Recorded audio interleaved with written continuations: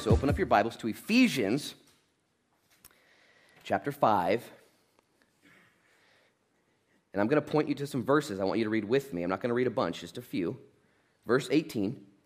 It says, "And do not be drunk with wine, in which is dissipation." He just kind of hits it quick. He doesn't do a whole teaching on alcohol, on abuse, and on that. He doesn't do a whole teaching on it. We did like 2 of them. You can go back in the archives and listen to them. But he uses that as a contrast. He says, but, he's excited. Instead of being a dour, sour kind of a guy, he's using it as a contrast, saying, but what I want you to do, instead of looking to and leaning on the things of the world, but be filled with the Spirit. Be filled with the Spirit.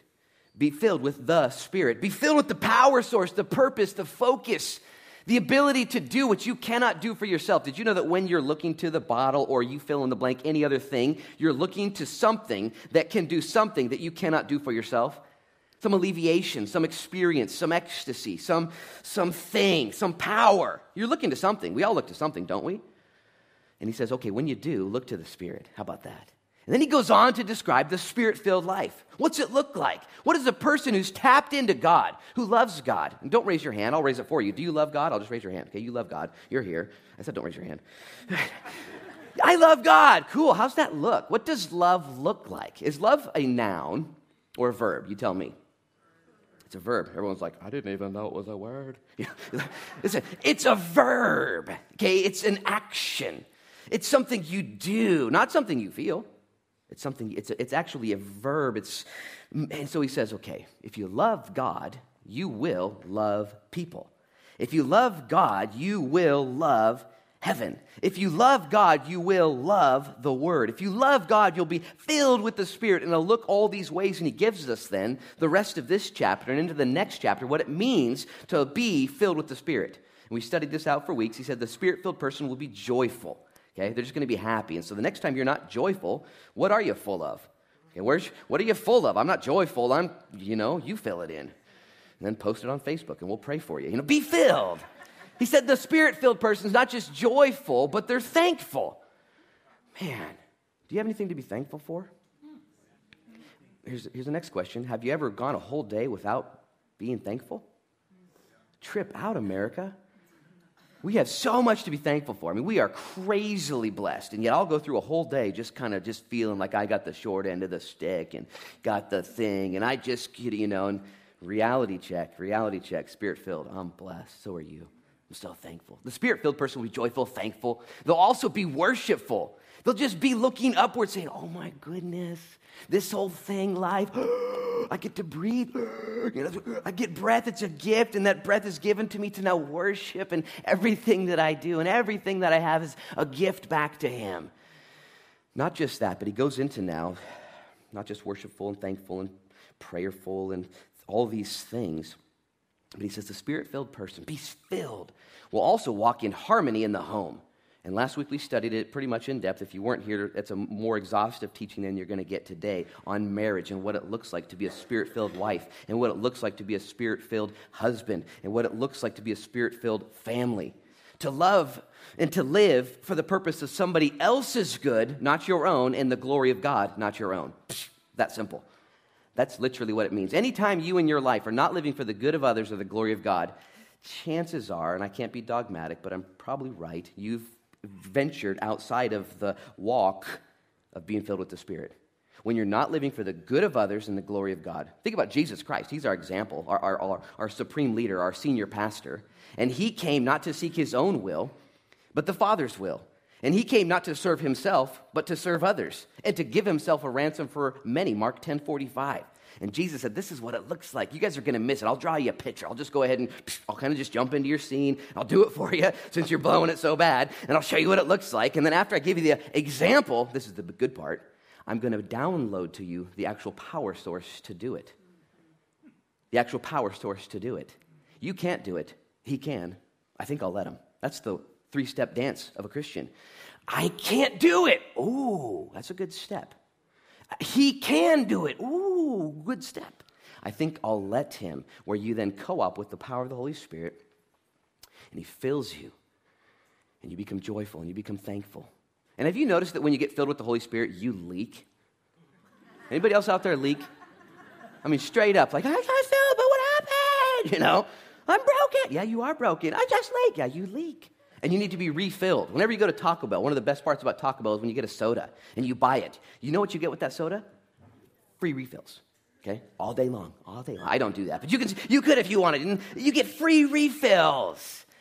And I get frustrated and I get confused and I get challenged when I find myself sour and dour and in no power and all the rest. And the Lord says, yeah, you just stepped out. It's not that hard to do the 1, 2, 3 dance again.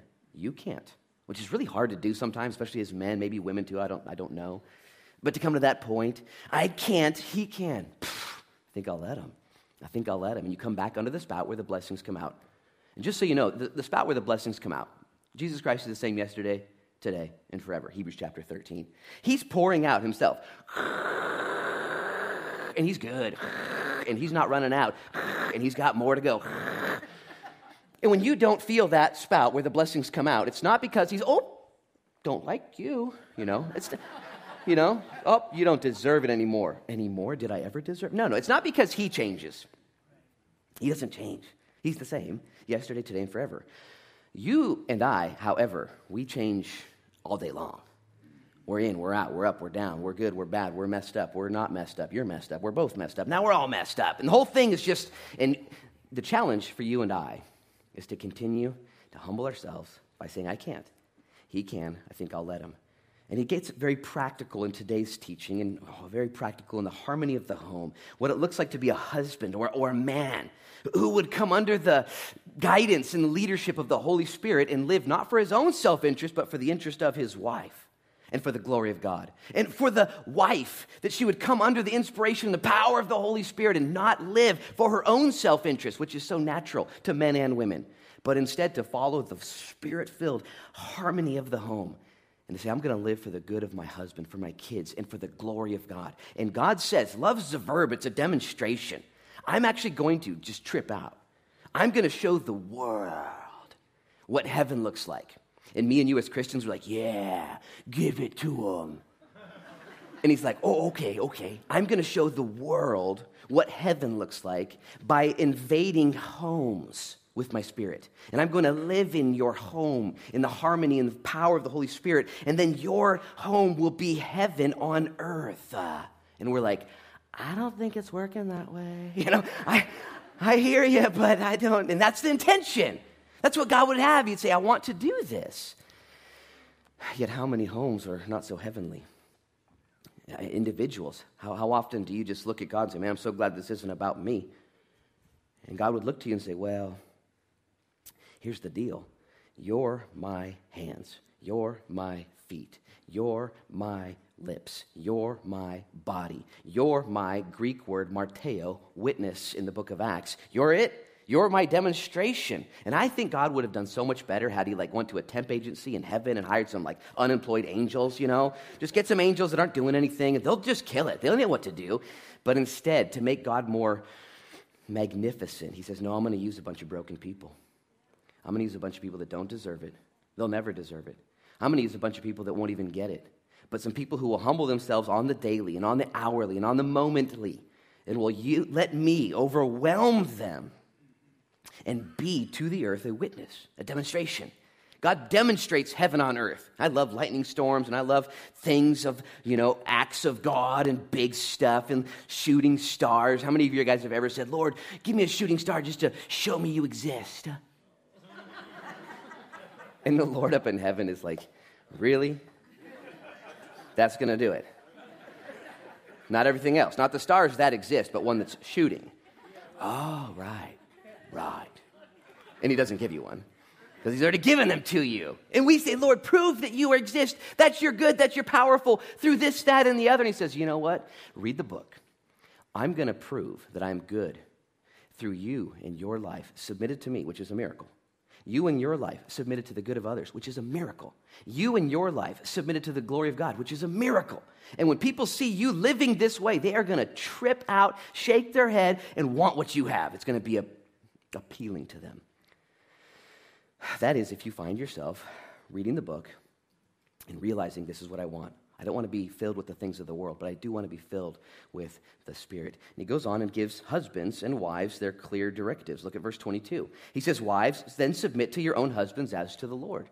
He says in verse 25, husbands, love your wives just as Christ also loved the church and gave himself for her. He summarizes it in verse 33. Nevertheless, let each one of you in particular so love his own wife as himself. He's talking to the dudes. And let the wife see that she respects her husband. He's talking to the wives. And he summarizes this, not just being joyful and being faithful and worshipful and thankful, but being harmonious and submitted to one another's good for God's glory. It's so simple. He goes on to say in verse 1 of chapter 6, because there's no chapter break in the original, he's giving the instructions to his kiddos, husbands and wives. Look at verse 1. Children. Any children here today? Yeah, you picked a good day to go to church. Children, obey your parents in the Lord. All the parents are underlining and highlighting and doing Greek studies. This is so good. This is so good. I wish I knew this. Children, obey your parents in the Lord, for this is right. He goes on in verse 2 and 3. Honor your father and mother, which is the first commandment with promise. He's quoting out of Deuteronomy, verse 3. Here's why. That it may be well with you, and you may live long on the earth.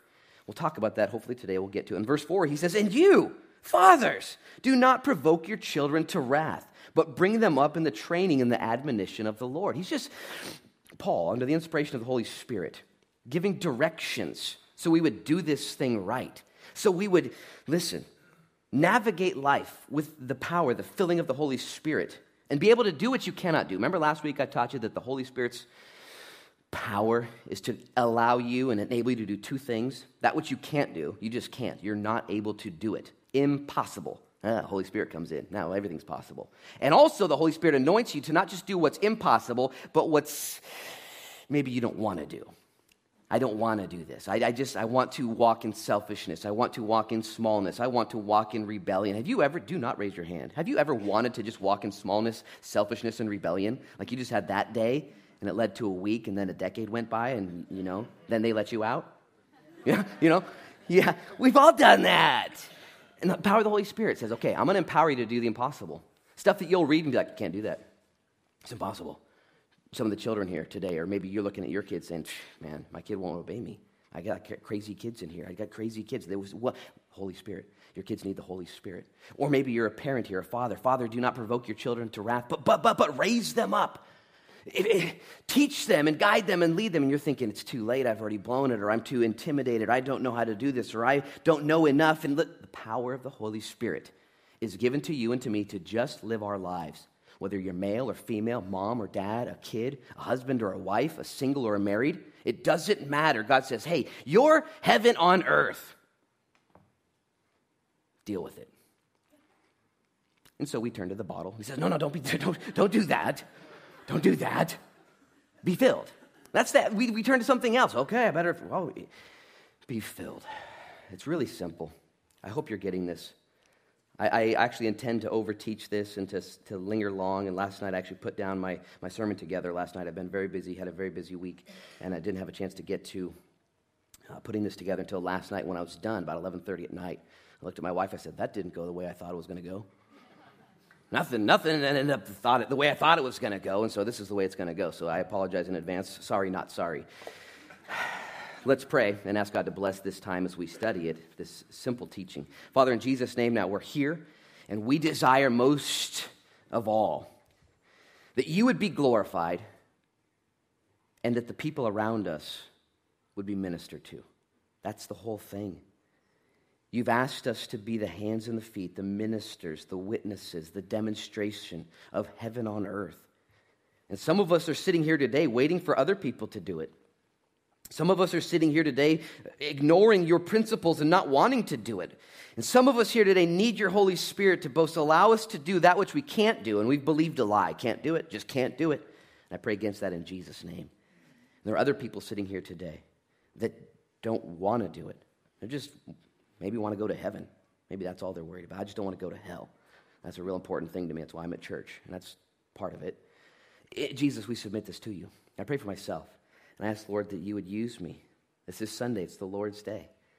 The church is gathered here. Your book is being preached. Your Spirit is here to minister and to equip.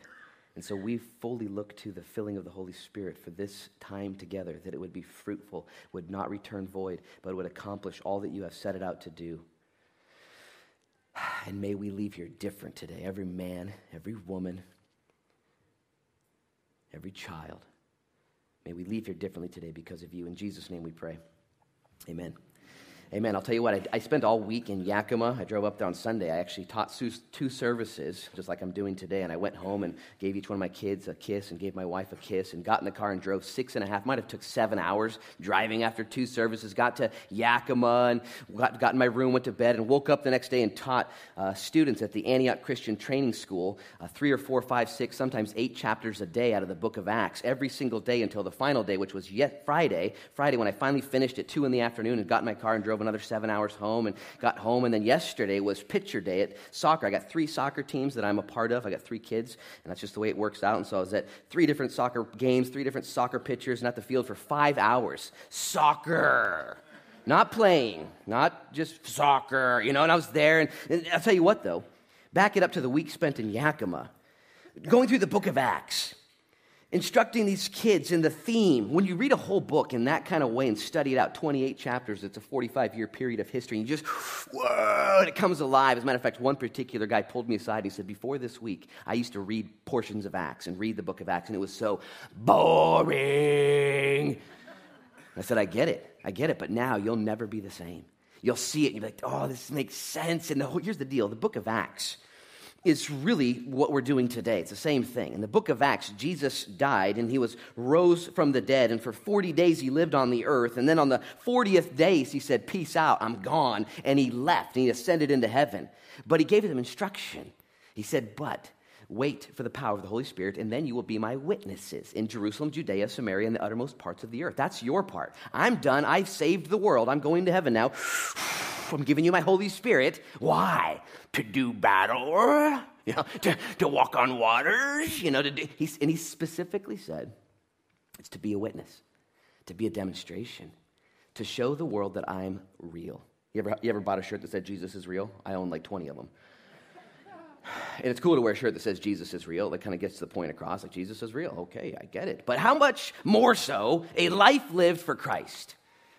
A legacy lived for Jesus, an understanding of faith born out of preaching from God's word and reception of the Holy Spirit. And the Holy Spirit is given to you when you were reborn. If you haven't been reborn yet, regenerated, a new mind and a new heart, you need one today. Okay? Ask the Lord to give you a new mind and a new heart, to forgive you of your sins, to take your life from you and to give his life to you. It's a great exchange.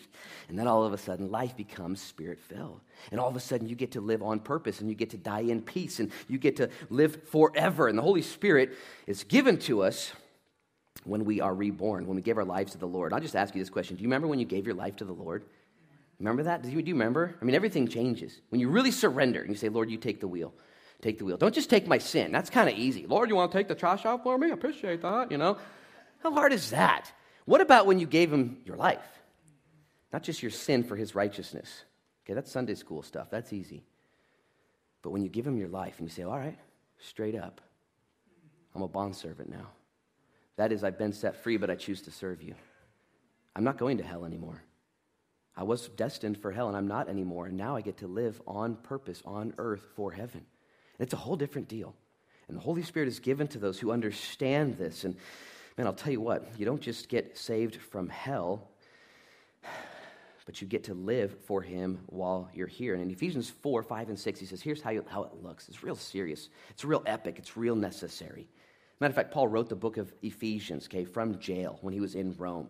He'd spent 2 years, more than that, in Ephesus with the church there. And now he's in jail, and he's like, I think I'll write them a letter. When you're in jail, usually you want people to write you letters. That's just the way it works. You're like, I'm in jail. And he was there, and he's like, I'm going to write them a letter. So that way they do life well. And he writes the church at Ephesus, so that way they would be filled with the Holy Spirit, knowing that if they tried to do it any other way, it wouldn't work. I'm so glad you're here today. And I pray in Jesus' name that you would be provoked, that you would be stirred, that you would be maybe even concerned with your life. Am I doing it right? Am I even saved? Are my sins forgiven? You better figure that one out today, okay? Get your sins forgiven. But is my life reserved and lived for Christ? Am I really concerned about others' good and his glory? Or am I concerned about my good and my glory? That's the big switch. That's the big exchange. You need the power. You can't do it. You need the power to do it, and he's given it to you.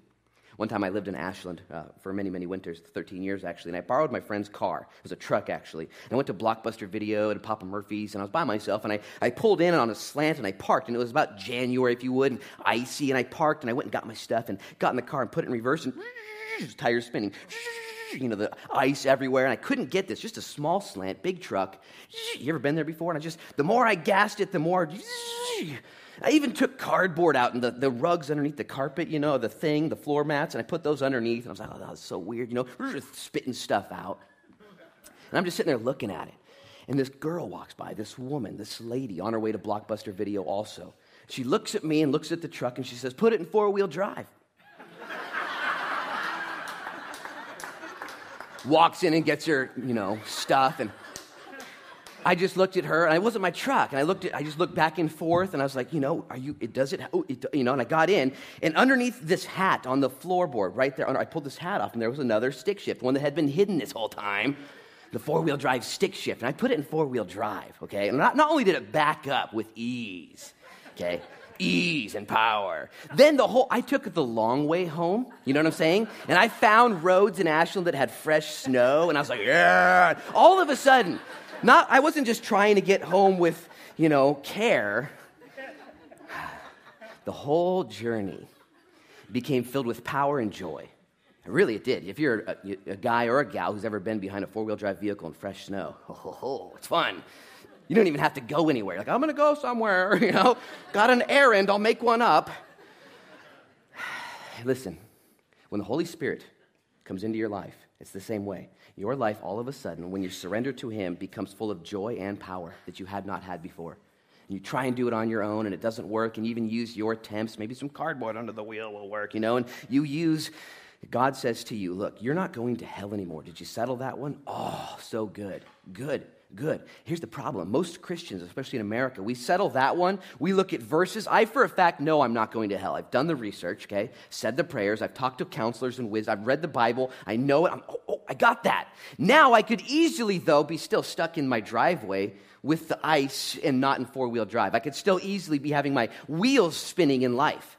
And maybe in your marriage, your wheels are spinning. Or maybe in your parenting, your wheels are spinning. Or maybe in your relationships, your wheels are spinning. And the Lord would say, you need to just put it in 4-wheel drive, bro.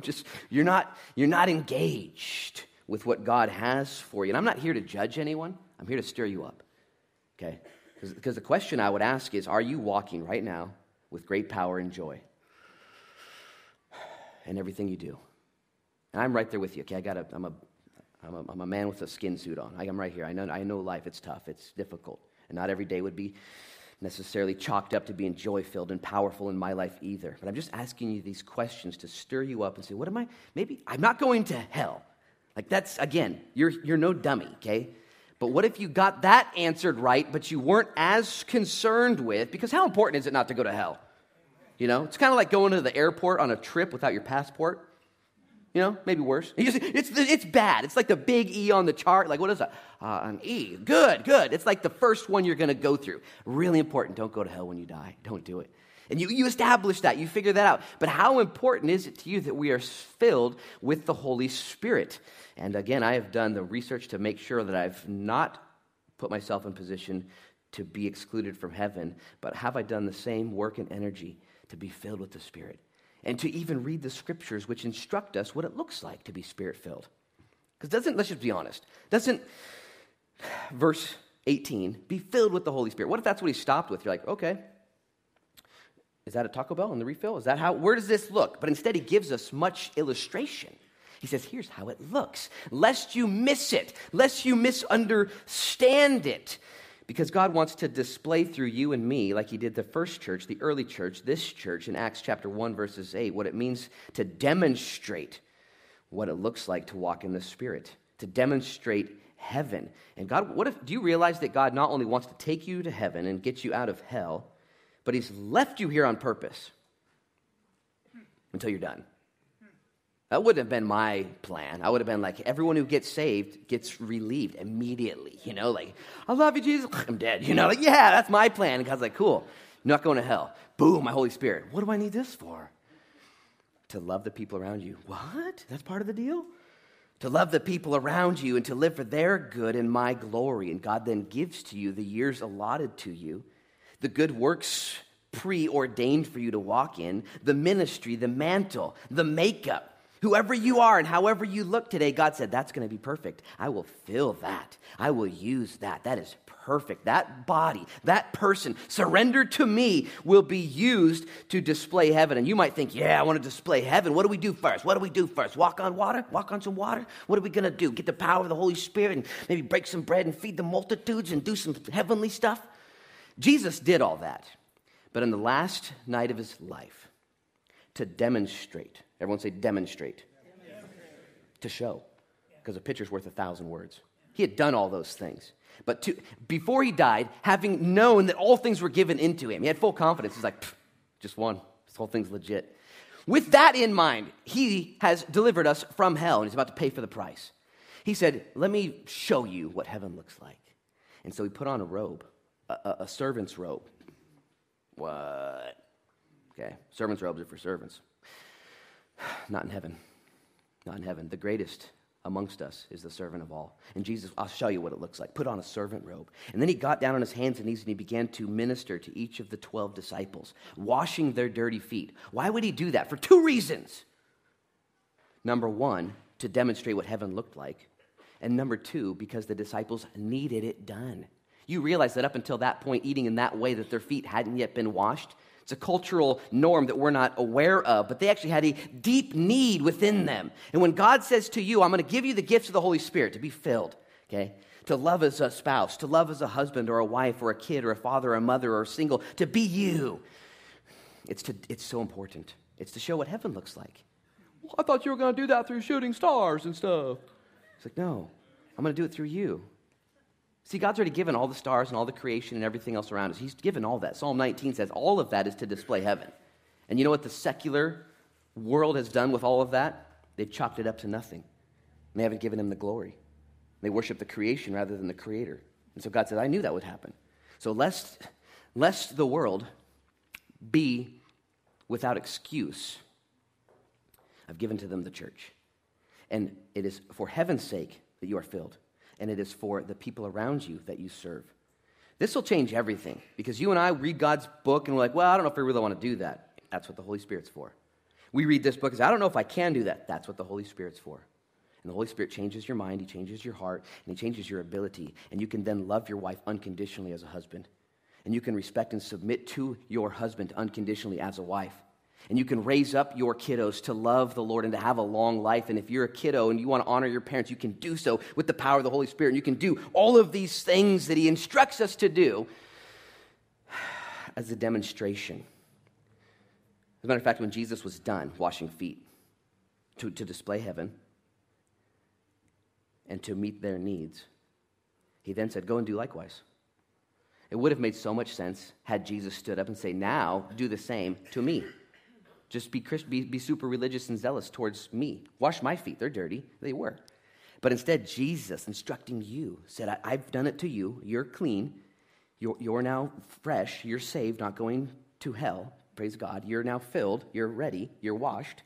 Now go find other people that need the same ministry. That is an example of heaven and ministry to themselves. And you would object. Well, they don't deserve it all the time. And Jesus says, John 13, did you see the guys that I just did it to? Did you notice those lokes? Did you notice the homies? They're all going to leave me within hours, okay? They're all going to betray me. Some will deny me. One will actually be on the committee to murder me. And it didn't stop me from loving them unconditionally, sacrificially, completely. Why? Because they needed it. Do you know that when God calls you as wives and God calls you as husbands to love your wife and to respect your husband, and to minister to them, that they actually need that? God made them with this deep-seated need that you are to fill with the Holy Spirit's power. And the world around us needs to see it in action. The world around us needs to see heaven displayed in this Spirit-filled way. And when Satan attacks the harmony of the home, let's just ask a question. has Satan attacked the harmony of the home? Is the home, the recipe that God's given, is it under attack on all fronts?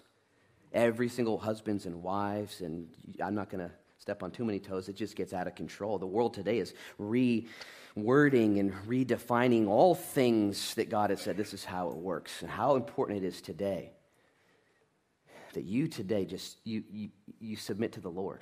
You say, yep, I'll do it. I can't, you can, I think I'll let you. I can't, you can, I think I'll let you. And it comes from an attitude of submission to Jesus Christ and his word. When Jesus stood up after washing the disciples' feet, he told them they wouldn't do it yet. They wouldn't do it. I've done this as an example. Now go do and likewise. John 13:35. The world will know that you're legit and that I'm legit by your love one for another.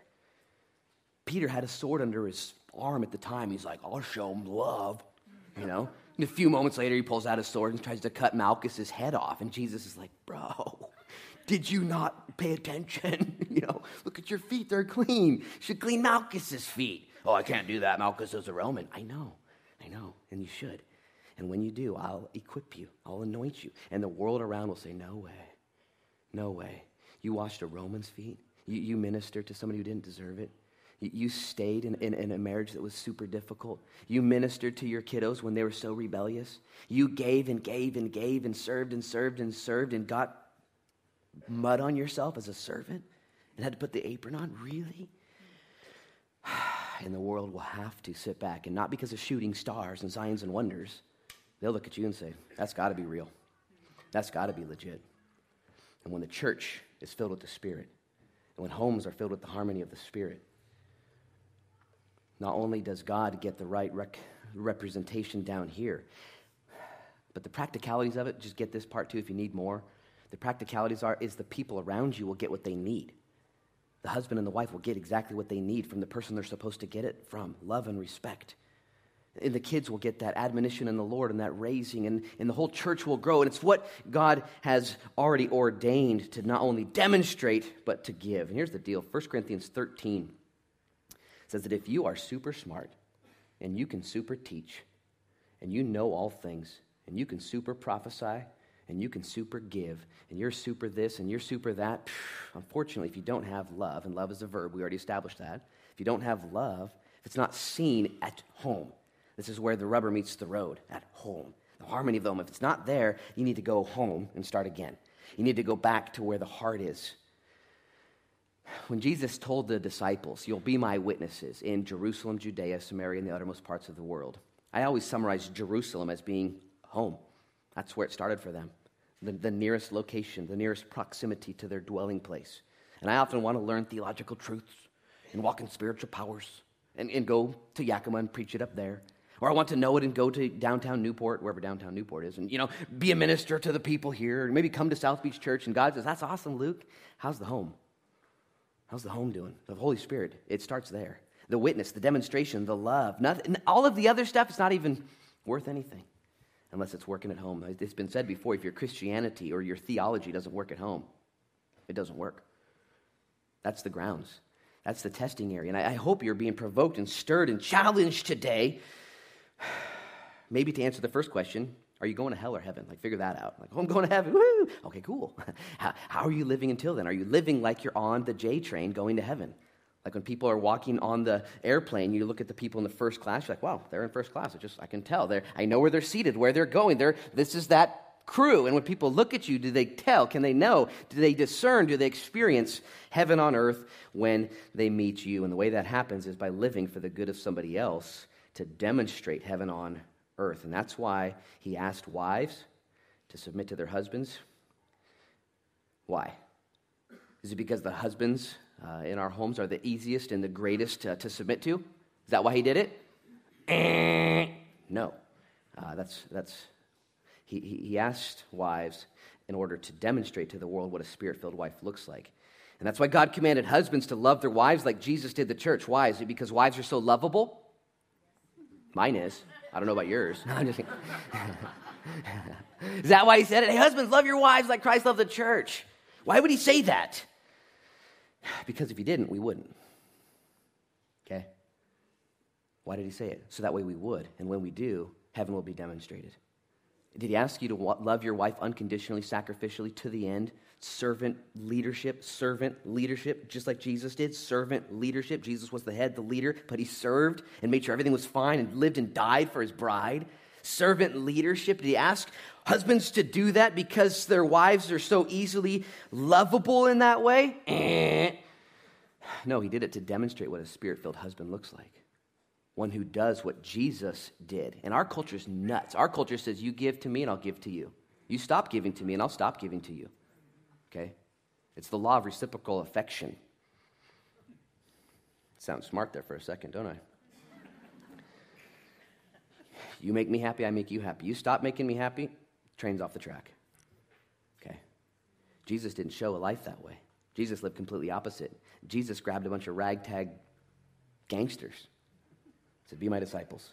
And these guys were nuts, knuckleheads the whole time. And he committed himself to them to demonstrate what heaven looked like as an example, so we would know how to then look in our homes as well. And he doesn't command us to do it because it's easy or because they deserve it, but because it demonstrates heaven and because they need it. Our husbands and our wives and our homes both need this mutual service. Matter of fact, look at verse 33. He just summarizes it here. He says, nevertheless, let each of you in particular so love his own wife as himself, and let the wife see that she respects her husband. Just 2 rules, that's it. In the home for husbands and wives, 2 rules. That's it. One for the husband, one for the wife. Read it. It's 1 rule each. And we're looking for like the appendix. Well, there's got to be something else in here. There's got to be more than that. And you can read for the rest of your life a book a day on marriage, and there will be another book for you the next day. Okay? You can Google and find authors and conferences. You can go to a conference every weekend somewhere for the rest of your life on marriage, okay? You can listen to what Dr. Oz has to say, or Dr. Phil, or Oprah, or you can find thousands of resources and counsels and counselors. You can find hundreds of resources of marriage material. He gives 2 rules, okay? One for each, that are impossible to do apart from the filling of the Holy Spirit. It's in the category of being filled with the Holy Spirit. The Holy Spirit equips you to do what you can't do and what you don't want to do. You can do both of these things. Husbands can love their wives unconditionally and sacrificially, servant leadership.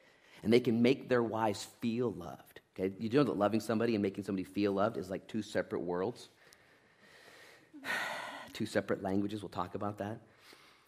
And that a wife can respect and submit to her husband as unto the Lord. And she can trust the Lord, and the Lord in his sovereignty will lead that family through that husband, through that wife, through their mutual equality and yet different submission to each other's roles. 2. Just 2 rules. And I would say this.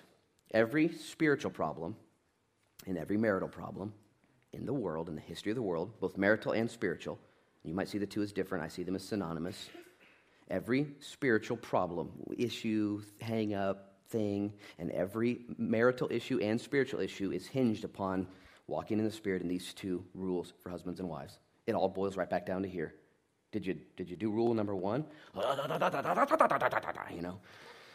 Well, sorry, you know. Rule number 1 for the husband, rule number 1 for the wife. If you do these things, you're arguing with God at this point if you don't. Okay? You're arguing with God. Well, I think this, and I heard from Dr. that, and I, like Dr. Seuss, and, whatever. Bible lays it out. 1 for each. He says to the husbands, he says, demonstrate God's power. Okay? The power. Be filled by loving your wife for her best interest. And so the admonition is to love her. And he says to the wives, demonstrate God's power. You want to show what power looks like? Yeah, I'm going to walk on water. How about you submit to to your husband? That's just as hard, by the way, as walking on water. Submitting to your husband for why? For his best interest and for God's glory. And so the commands are, love her, husbands. Love her. This is your number 1 rule. Love her and everything else will come into play. Pursue her, care for her, serve her, and everything else will be taken care of. I guarantee you. And to the wives, respect him. Submit to him, cheer him on, trust him, and all of the other issues will come around full circle and be dealt with when these 2 rules are obeyed, walking in the Holy Spirit. Now, I'm just going to chase this rabbit until we catch it, okay? We're going to have rabbit for dinner. We're going to go down and just catch this one. Before we get into spirit-filled parenting, don't miss next week. We won't get too far. We probably won't get into verse 1 of chapter 6 at all at this point.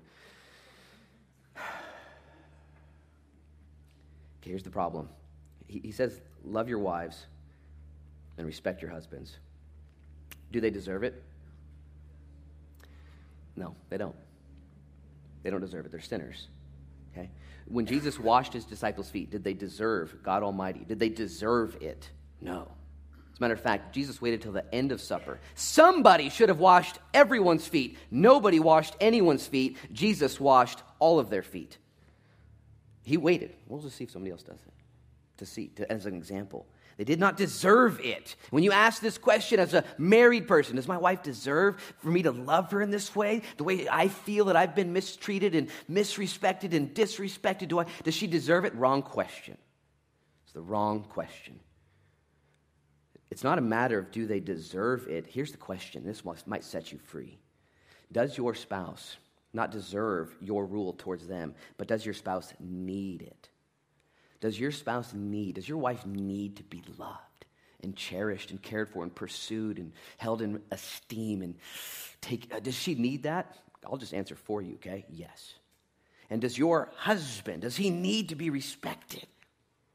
Does he need to be loved and cared for and looked to? Does he need that? I'm not even saying right now that that's absolutely right. I'm asking you if he needs it. And if you're smart here, you'll say, yeah, he does. I got to figure this out. He needs to be respected. It's something inside of him. Here's the problem. If husbands, you don't love your wives, she'll find it elsewhere. If your wife is not loved by you, she will subsidize that love somewhere else. It will happen. She'll find it in hobbies. Nothing wrong with hobbies, unless they're a replacement. She'll find it in books or in novels or go into these caves or she'll go into, you name it. Where will your wife find love if you don't give it to her? You don't know what. You don't even want to know. Daytime soap operas. Do they even have those still? Illicit relationships, emotional affairs, flirting. There's 1,000 ways to do it nowadays. Okay? Even more pervasive now that the internet and technology. Have you ever seen and been around an unloved woman? Have you ever been around a loved woman? The difference is astonishing. God has asked husbands to love their wives, to cherish them, because it's what they need. God made them with that need, and they will find that need. Satan will somehow fill that need if they don't get it from the source that it was asked to be provided from.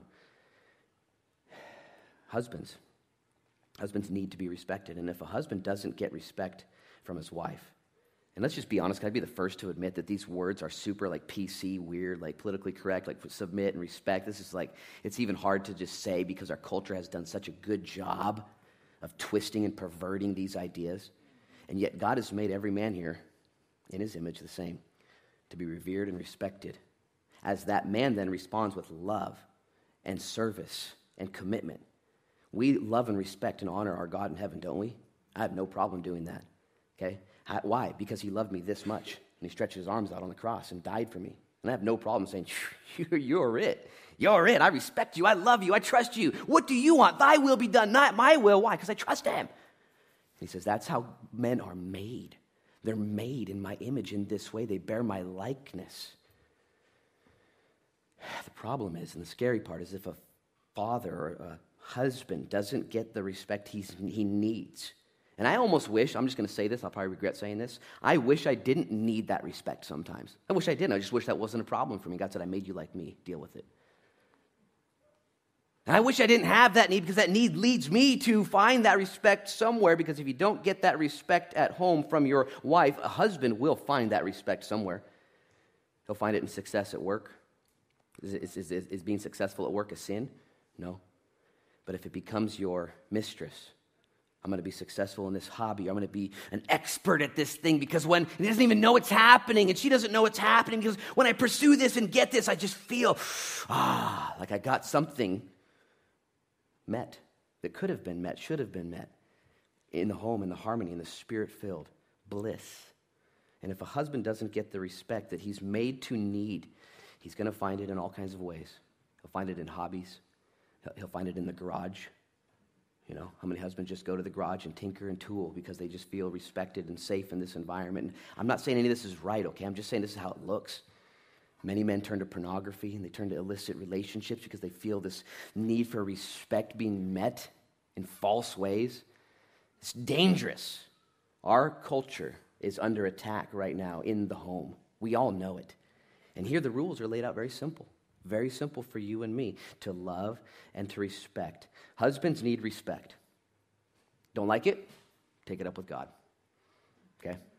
Wives need love. Don't like it? Take it up with God. And our goal as husbands and wives is to find out how to love and how to respect. So husbands, look at me. Your wife needs you to love her. She needs you to love her. It's your job. You're the only one that can do it. You're the one called to do it. You're the one equipped from the Holy Spirit to do it. Wives, look at me. Your husband needs to be respected. He needs it. And God has equipped you and gifted you to do so. To live as a demonstration. To show what it looks like. Jesus did this for people who did not deserve it. He said, I'm doing this. This is going to be so radical. This is going to be so radical. This is so simple. This is so easy. Walking on water. Breaking bread. What Jesus chose to do as his last demonstration was love, because it's an adjective. He didn't just provide, he loved. How many of you guys have not heard of the 5 love languages? Raise your hand if you've not heard of them. Then I don't need to tell you about them. The 5 love languages is a study, which I believe is very true. Gary Chapman wrote a book on it, about how each person, each husband and wife, speaks a different language of love. Some wives and husbands speak the love language of physical touch. They just love to be snuggled. Okay, my 5-year-old daughter, that's one of her love languages. Last night I got home from somewhere, and when I walked in the door, I served up food. I put the food on the table, and she just kept sitting on the couch with these crazy eyes looking at me. I've been gone for a week. She said, Dad, come sit on the couch with me. Dad, just come sit on the couch. That's what she said. She just loves to sit on the couch. Just loves to sit there and just snuggle.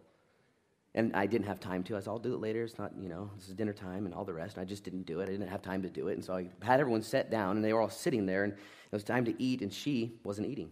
And I'm just still busy. And she pushed her spaghetti away, face splotchy. I'm not going to eat this spaghetti.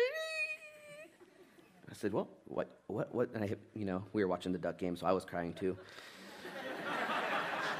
So we had to cry together. And I asked her, I said, why won't you eat the spaghetti? Like, I'll fix it. Does it need more, salt, more butter, more something, And she said, you wouldn't sit with me. And I said, oh. I said, well, that's not okay. I said, go sit down on the couch and let's sit right now. We're going to do this.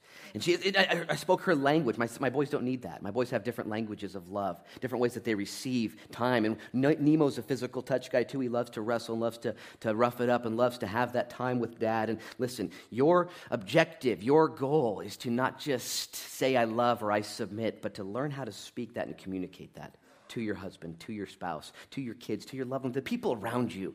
This isn't just in a marriage. That's what he's talking about, but it's more than that. So here's your homework, okay? We're done with this. Husbands, here's your homework. You ready? Sometime today, sometime this week, sometime soon, please don't go too far. I want you to look your wife in the eye and ask her if she feels loved. Okay, here's what's going to happen next. She's going to start crying. This is normal, okay? It's normal. You didn't do anything wrong. And if she continues to cry, just let her talk and listen to what she says, okay? And then begin to love her in a way that she feels love from you. Speak your love language. There's physical touch, not sexual touch, it's physical touch. Just, I like to snuggle. If that's what your wife feels, you better do it. You better put the spaghetti away and do it. You better figure it out. The other gifts are words of affirmation. Some people just love to be praised for what they've done right. They just love it. Some people don't need that at all. One of the gifts is, there's 5 of them, one of the gifts is gifts. The language is gifts. When you give me a gift, I feel loved. Well, if that's your wife, you better figure it out, okay? Better get another credit card and do that. I don't care. You love her the way she needs to be loved, the way she wants to be loved. It's easy to say I love her, I love you, honey. Look at this new Remington shotgun I got. It's for both of us. It's for both of us. It's double-barreled. It's double-barreled. I'm going to go shoot it for us. Nope. You're doing it wrong. You're doing it wrong. One of the other gifts, just so you get this, is acts of service. Some people feel just super loved when you serve me. You wash my car, you iron my clothes, you cook dinner, you go to the grocery store for the house, you pay the bills, and your family sees that, says, he just loves me so much. Whatever the gift is. So, husbands, your homework is to find out what your wife's love language is. And like any language, it probably won't be yours, okay? And learn to speak it. Learn to speak it. If you identify your wife's love language as a certain style, okay, just like maybe Spanish isn't your native tongue, it would take some effort to learn Spanish, wouldn't it? It will take effort to learn your wife's love language and then to speak it. It won't be natural. As a matter of fact, you may even need the Holy Spirit's power. Duh. Wives, here's your homework. Look into your husband's eyes. And I know it's not going to be easy to do. You got to get his attention, put the phone down, put the Remington down, do something he might not cry. You might, but look him in his eyes. Instead of asking him, first tell him. Tell him you want to respect him better. And tell him that you do respect him and that you're thankful for who he is for you and your kids, for your family. And then ask him how he might feel more respected from you, or even ask him how he feels disrespected. This will be learning. And there may be tears. I pray there is. Okay? Can I have the worship team come up? We could sail through this portion of Scripture real easily. Just read it and make some jokes and move on. But I do believe we're having a problem in our culture. I don't have all the solutions. But as we're hearing the Word, where you're at in the Word is probably where you're at in life. And maybe you're sitting here today and you're not married. You're like, wow, wish I would have skipped church. Guess what? Maybe one day you will be married again.